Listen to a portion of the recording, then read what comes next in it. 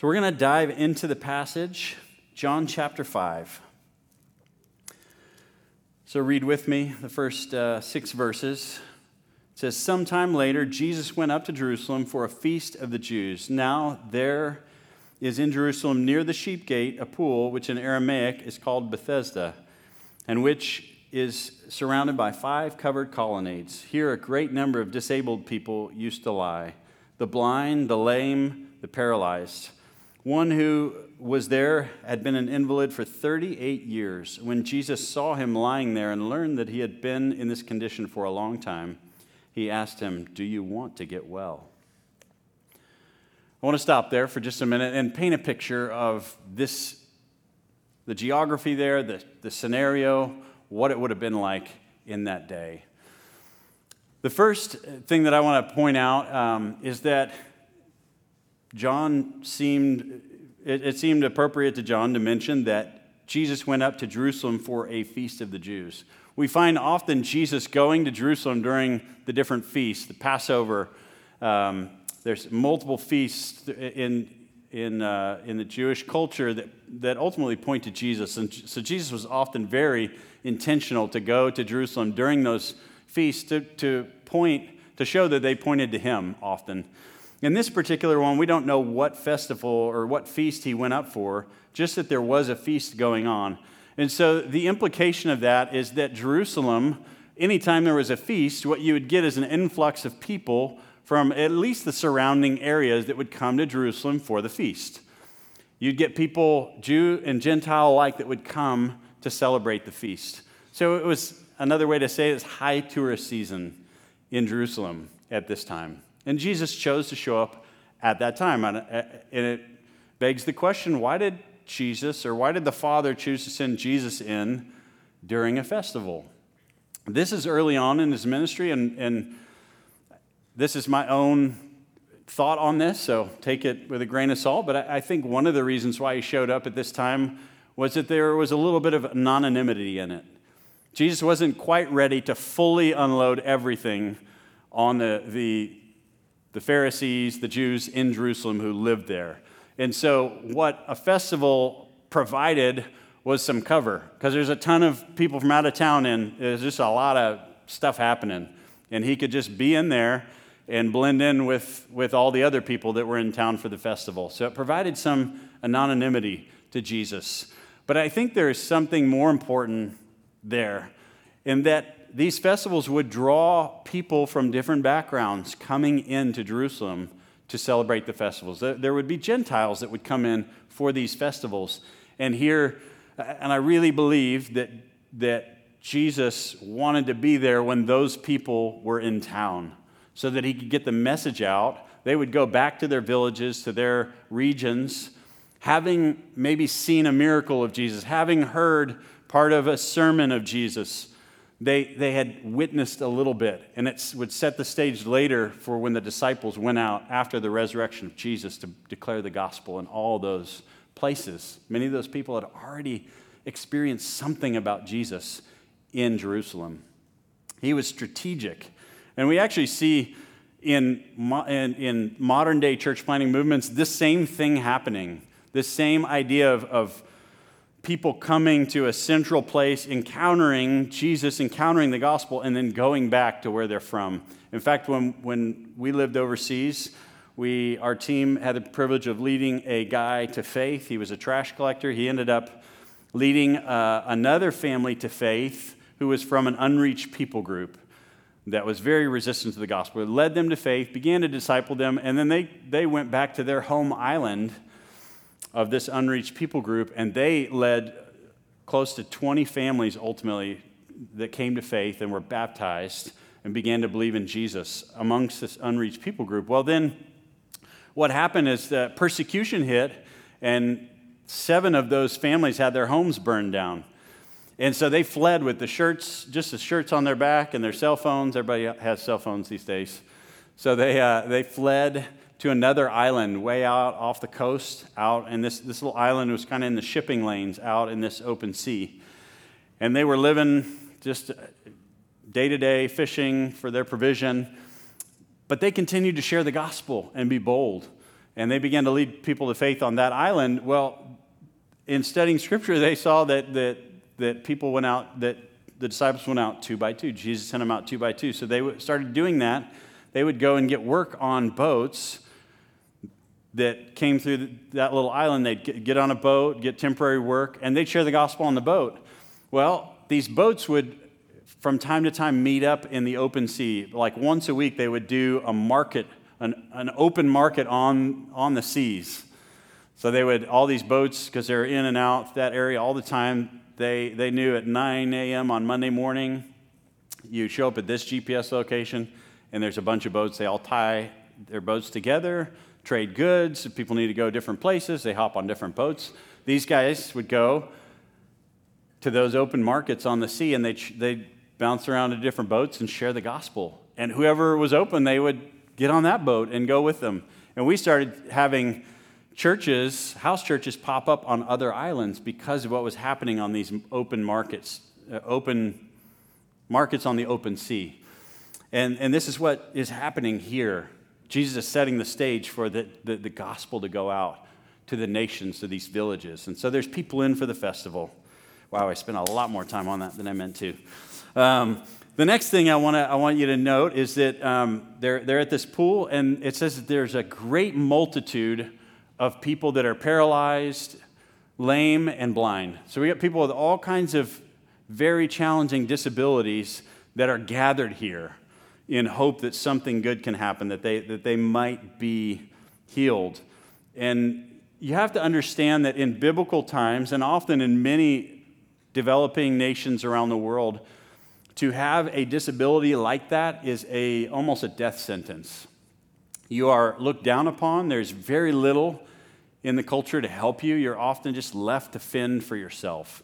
Even living overseas, our kids grew up seeing people on the side of the road just covered in boils from head to toe, begging, trying to make ends meet, or people with no limbs, no hands, no legs, no arms, just on the side, fending for themselves.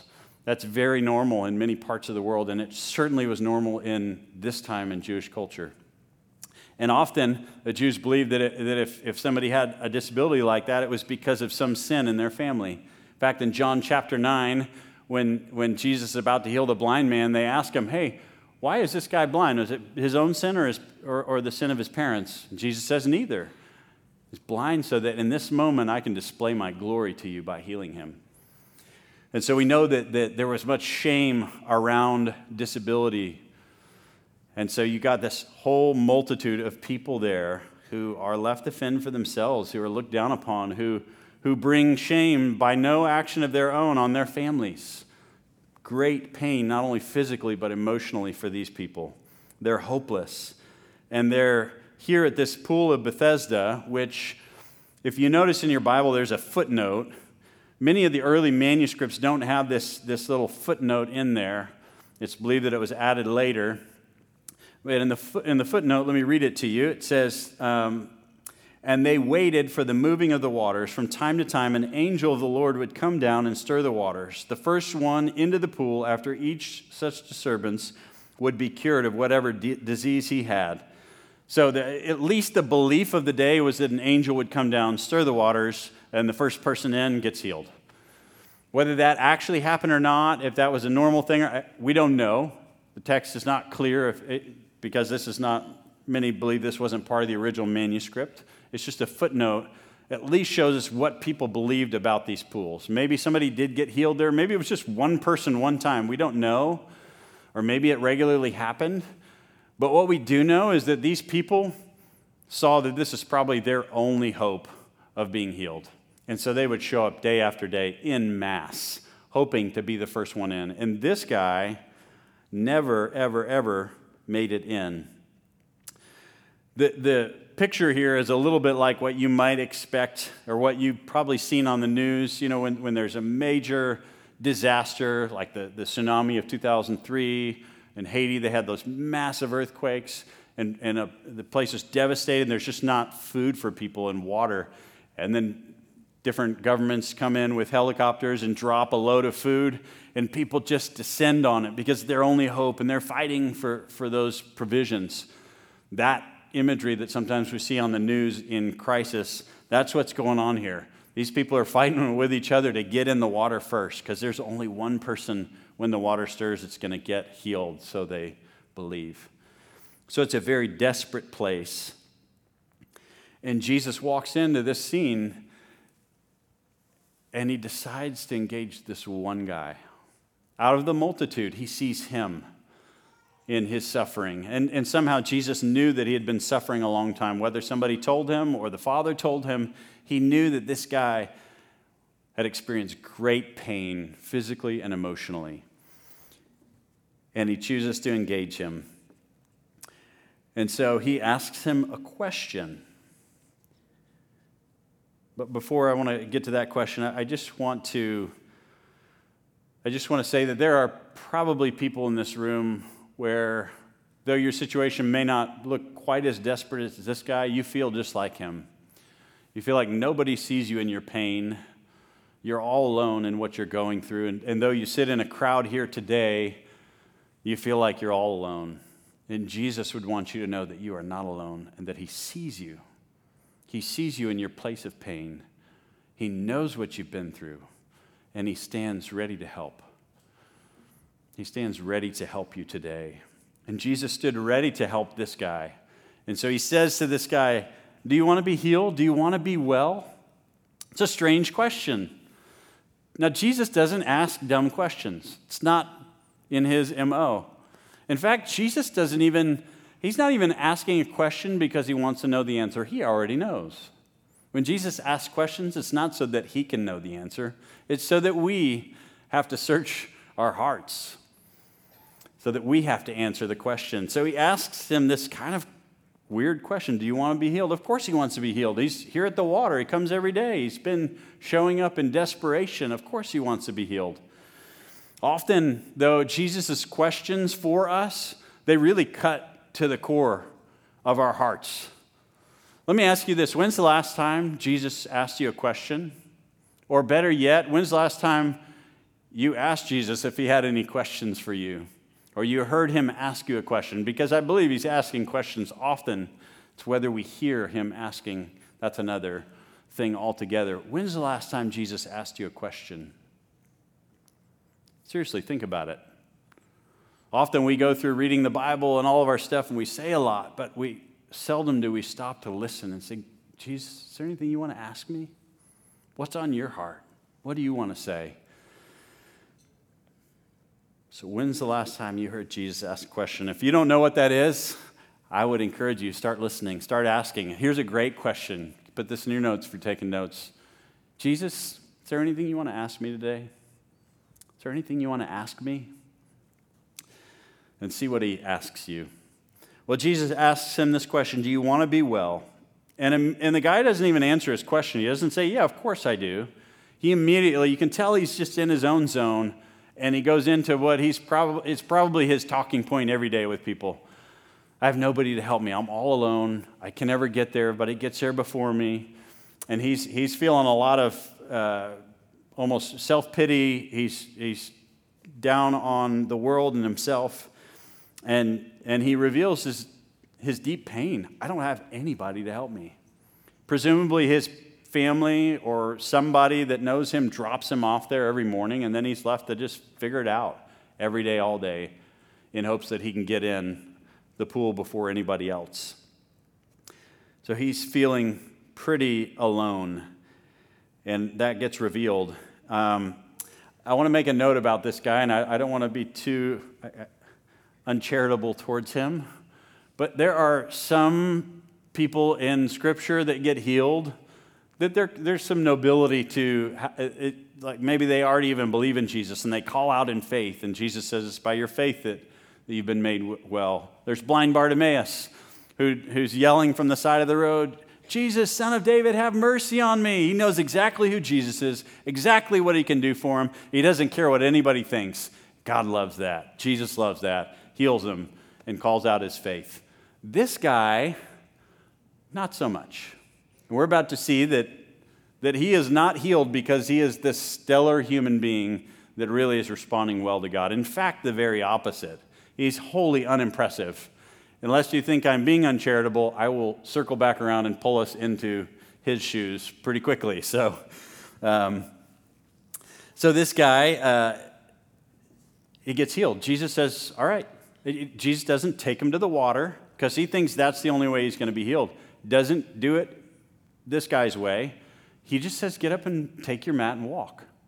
And the guy's healed. He gets up and walks. And that's it. Great. End of story. No, not end of story. Because the Father had a specific set of interactions in store for Jesus this day. That's why he led him to this place. And so we want to get into those interactions.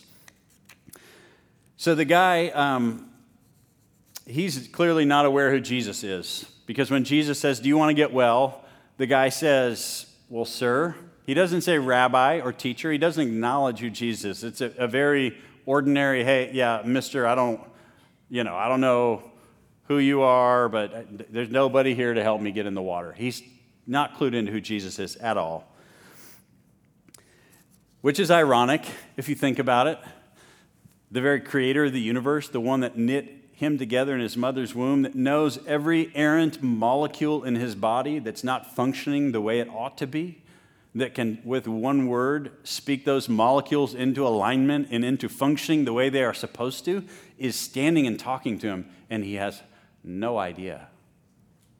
Totally clueless. And the Jewish onlookers that we will talk about in a minute are the same. They have no idea who is speaking on this day to them. That's always ironic to me. You ever seen those videos? I didn't look one up, but where they have some kind of superstar, where there's a sports star drive the Uber, and then somebody gets in there in the Uber, and it's Shaquille O'Neal driving him around, and they don't have any idea who he is. And when they realize that they've got Shaquille O'Neal driving them, they freak out, or those type of videos. There's a ton of them out there, but that's what's going on here. The creator of the universe is interacting with them, and they have no clue. They're focused on everything but the very answer to their deepest needs. And so this guy gets healed. He heals him. It tells him to take up his mat and walk. He could have just told him to get up and walk, but he says, take your mat. And we're now going to see why he does that. Because Jesus, or the Father, is setting up Jesus to pick a fight. And we want to show you what that fight is.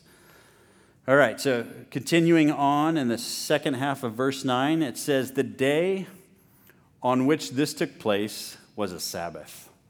Okay, Jesus, what's your deal with Sabbath? You love to do things on the Sabbath to tick off the Jews. He does it over and over again. And it just strikes me that God is passionate about the Sabbath and that we understand what it really is. And the Jews clearly did not get it.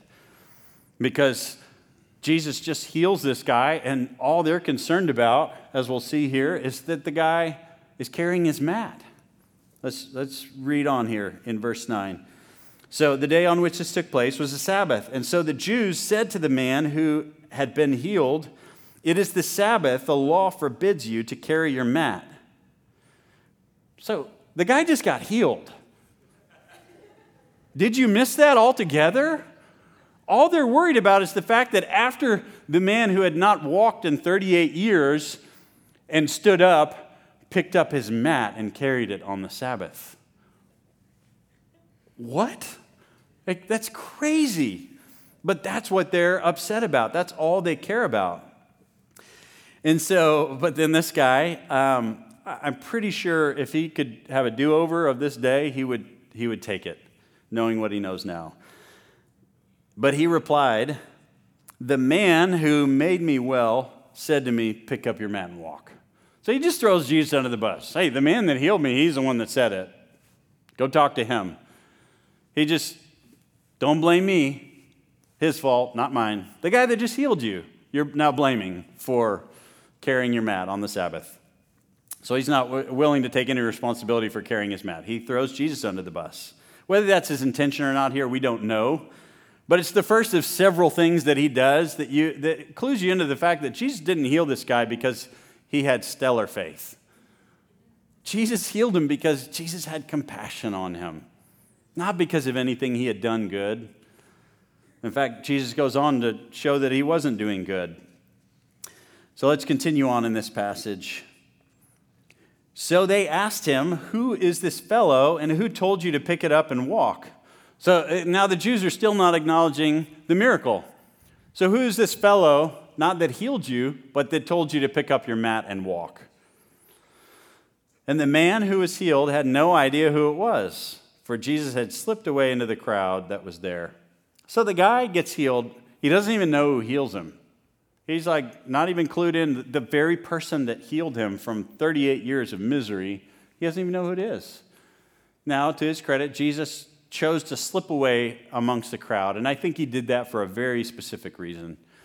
I think Jesus knew that a fight was brewing among the Jews, and he didn't want to do it there. He had more in mind for this man than just a physical healing. And so Jesus takes off, and it says in verse 14, later Jesus found him at the temple and said to him, "See, you are well again. Stop sinning, or something worse may happen to you." So Jesus, now that sounds kind of harsh, like, knock it off, buddy, quit sinning, or something worse is going to happen to you. But the reality is, Jesus was calling him to repentance. Physical healing was not his greatest need that day. His greatest need was spiritual healing. He was dead in his transgressions, and Jesus was inviting him to turn from your wickedness, follow me, and be saved. Stop sinning, or something worse will happen. What's worse than being hopeless and not being able to walk for 38 years and just being left to fend for yourself? What's worse is being left to fend for yourself for all eternity without the grace of Jesus. And Jesus knew that. And that's what he was after that day, not just his physical healing. But Jesus had picked a fight, so we're gonna dive into that fight. He picked a fight, and then he took off and kind of let it brew for a little bit. When I was in high school, my senior class was awesome. Seniors or high schoolers, I would not recommend this. Don't go home and say, "Hey, the preacher said that I can do this." Don't do this. But for the sake of this story, I'll tell you what happened. My senior year, our class planned a food fight during lunch. And I may or may not have been involved in the early planning stages of said food fight. Might have provided some inspirational ideas for it. But it was to go down not during my lunch period. It was going to be in the third lunch period. And so I knew this was happening. And so I made up an excuse to leave. I had to go to the bathroom or something, and so I got out of class to go witness this food fight. And knowing what was about to transpire, it was pretty entertaining to watch. You saw people going to the salad bar and piling it full of mustard and mayo and lettuce and all kinds of stuff, and then people putting trash bags over them, making a hole for their arms and head. I'm like, teachers, are you not picking up on what's about to transpire here? I mean, it is clear it's about to go down, and they are clueless. I am not, however, and so I'm out of range of projectile food. And I watch, and at 12:56, as soon as the clock changes, it's an eruption of food in every direction. I mean, it was glorious. Don't do that, kids. Do not do that. However, it was amazing, and I just watched and went back to class, didn't have to answer for any of it. Jesus sets something in motion here and then leaves. So they're arguing, they're getting riled up about this man who healed on the Sabbath and then told the guy to pick up his mat and walk with it on the Sabbath. How dare you? And they're angry about it. And so finally, after Jesus, what's interesting is Jesus actually pursues this man after the fact. He finds, not the man finding Jesus who healed him, he goes and finds this man in the temple to tell him the rest of the story, to share that that the guy needs to repent and change. And then this guy, to complete his greatest hits on this day, leaves that moment, and it says the man went away and told the Jews that it was Jesus who made him well. Like, what? What do you do? Like, these guys, you already know they're angry at Jesus. They want to persecute Jesus. And Jesus has just told you to stop sinning, quit it, buddy. Come on, you need to repent. Immediately he goes, finds the Jews. It was Jesus. He did it. Guy's not having a great day in the kingdom of God. But he met God's mercy that day, and I'm sure he's going to be in heaven. I'm sure he repented at some point. But this was not a fine hour for this guy in terms of his response.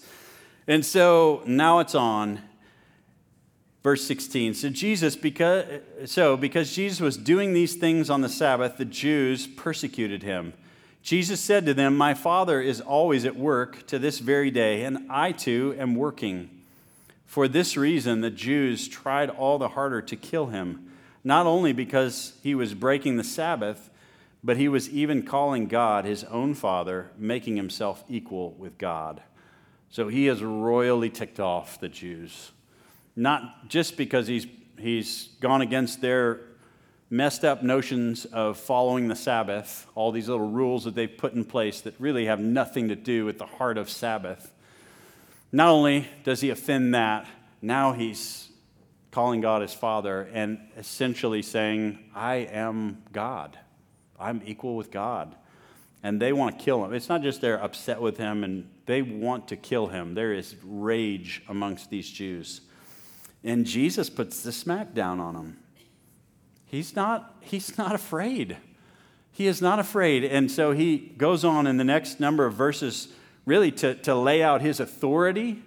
I'm one sent by the Father. I only do what I see the Father doing. And I've been sent by him to declare the truth. And he does just that. In fact, he shares the gospel in very, very clear terms with these Jews and anybody else that's around to hear it. In verse 24 and 25, he says this, I tell you the truth, whoever hears my word and believes him who sent me has eternal life and will not be condemned. He has crossed over from death to life. I tell you the truth, a time is coming and has now come when the dead will hear the voice of the Son of God, and those who hear will live. He is very clearly laying out that he, in his words, offer the hope of eternal life. The dead, not those already, just those buried in the ground, but all of you are dead.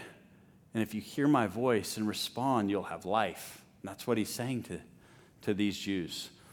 He is laying out the gospel in no uncertain terms. I really believe today in this service that there's maybe somebody, maybe it's one person, maybe it's multiple people that you know, even as I'm talking now, that you're dead on the inside. You feel hopeless, you feel lost, you feel without hope. And even now, as I'm sharing with you, you are hearing the voice of God. You're sensing God speaking to you. And that's the voice of the Lord inviting you into eternal life in him. And all you have to do is respond and call in the name of Jesus. Believe in him. And it says that you'll cross over from death into life. That's the gospel. So if that's you, before you leave this place, call out to his name because he wants you in his kingdom. He wants to make you alive. He wants to help you not into the water, but he wants to say, get up, take your mat and walk.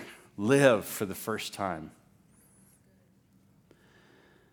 Verse 37 and through 40 is where this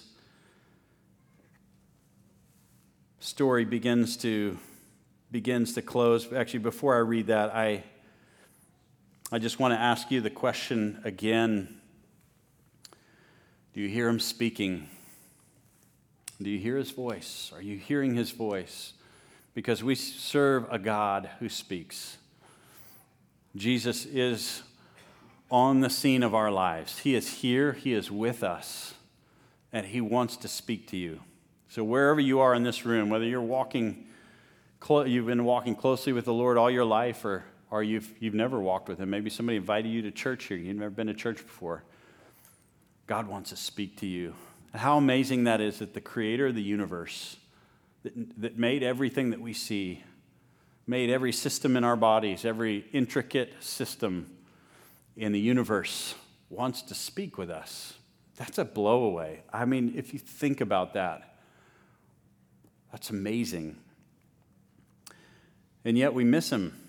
We miss him so often. In verse 37, it says this, starting in verse 37, "And the Father who sent me has himself testified concerning me. But you have never heard his voice, nor seen his form, nor does his word dwell in you, for you do not believe the one he sent. You diligently study the scriptures because you think that by them you possess eternal life. These are the scriptures that testify about me, yet you refuse to come to me to have life." He's talking to these Jews. Of all people, the Jews and the Pharisees, the scholars of the law, they should have recognized Jesus first because they had studied the scriptures. But their mistake was thinking that by studying the scriptures, somehow in their own good works of, boy, I study the scriptures and I pray and I follow all the rules, therefore God must receive me into his kingdom. That's why I'll be saved. They put their hope in their own works, and they miss Jesus completely. The Old Testament is full of Jesus. He is walking all over the pages of the Old Testament. The prophecies, the stories, they all point to Jesus. And yet they missed him when he showed up, when he began to heal people. All they cared about was their law. All they cared about was, this guy seems like he just broke a rule. And they missed the healer, the very one that the scriptures were crying out and pointing towards. And they missed him. And how often is that us in church life? We can get busy doing church, going to services, going to life group, having our quiet time, whatever it may be. And in all of it, sometimes we can miss God. We go through the motions. And so maybe there's some in this room, you've just been going through the motions for a long time. You show up and you raise your hands, and maybe you feel God's presence here and there, but you've stopped really listening to his voice. I have good news for you, that he's still speaking. He wants to speak to you. As I was preparing this message late last night, feeling a little desperate, wondering, God, where do you want to go with this? What I was undone by is the fact that Jesus wanted to speak to me as I was opening the Word of God. And he just began to speak to me, not necessarily for this time, but just because he loved me, because he loves me, and he's got things to say. And just listened to his voice and just was tender before him. It's been a busy season, and we're all busy, and it's easy to let our busyness lead us to stop listening to his voice. But in his great mercy, when I stopped and just listened, he was speaking. He had good things to say, encourage me. So if that's you, if you've not heard God's voice in a long time, I just want to tell you, he wants to speak to you. Spend some time in this. Just open this with some time on your hands and say, Holy Spirit, would you speak? Would you lead me? What do you want to say? What do you want to ask me? And he'll begin to move and to speak and to search your heart, because it's what he does. Do you see Jesus in the midst of your life, walking in the ruins of whatever you're going through or the pain that you're in? Do you see Jesus there standing, offering the solution, offering words of life? Do you see him there? Because he's there. And maybe you're walking deeply with him and you know he's there, but we walk through a world that is just like that guy standing by the pool of Bethesda without hope. Just trying anything to be healed, to have hope. And we carry this hope. We can let them know that it's Jesus. So we're going to spend some time responding to the word of the Lord this morning. If you're trapped in pain, whether it's physical pain, spiritual pain, emotional pain, Jesus wants to meet with you today. I encourage you to come forward when our ministry team is up here and get prayed for. And if you are in here and you have never had a conversation with God, you've never heard his voice, Listen, he's speaking to you today, and he wants you to meet him for the first time. He wants you to know that he loves you, that you don't have to be without hope anymore. If that's you, I would invite you to come and pray with us as well. And lastly, if maybe you've just gotten busy and you've stopped asking God to speak, you've stopped listening to his voice, you've stopped saying, Jesus, is there anything you want to ask me today? Is there anything you want to say about my day? Anything you want to tell me? What do you think of me, Jesus? If you've stopped asking those questions, I'd encourage you, spend some time in the next moments asking those questions. Begin to ask him, because he wants to speak. It's a total blowaway. The God of the universe wants to speak to us. He wants to engage with us. And how we take that for granted. So let's respond now. Would you go ahead and stand with me? And as we're standing, I want to invite our ministry team forward. Would you pray with me? Lord, we thank you that you are a God who speaks.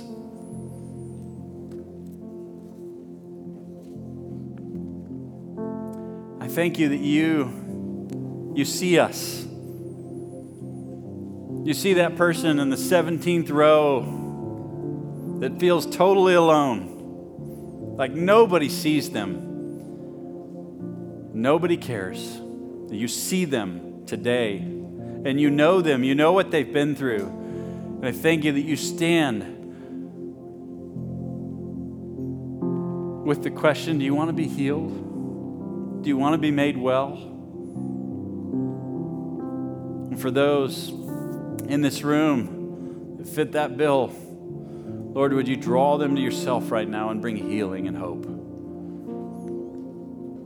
Those that have never called out on you, may they call out on you this morning. Thank you, Jesus, that we are not left to heal ourselves and figure out how to be made well, but you come and you do it. You speak a word and we're made well. Would you come do that all over this room? And I pray over all of us that we would be a people that don't just study the scriptures diligently, hoping that our good works will pay off one day, that we would be a people that meet with you in your word and come to listen and to say, Lord, what do you want to say? Make us a people that are tender to your voice. Thank you that you are a God who speaks. Lord, we love you. We bless your name.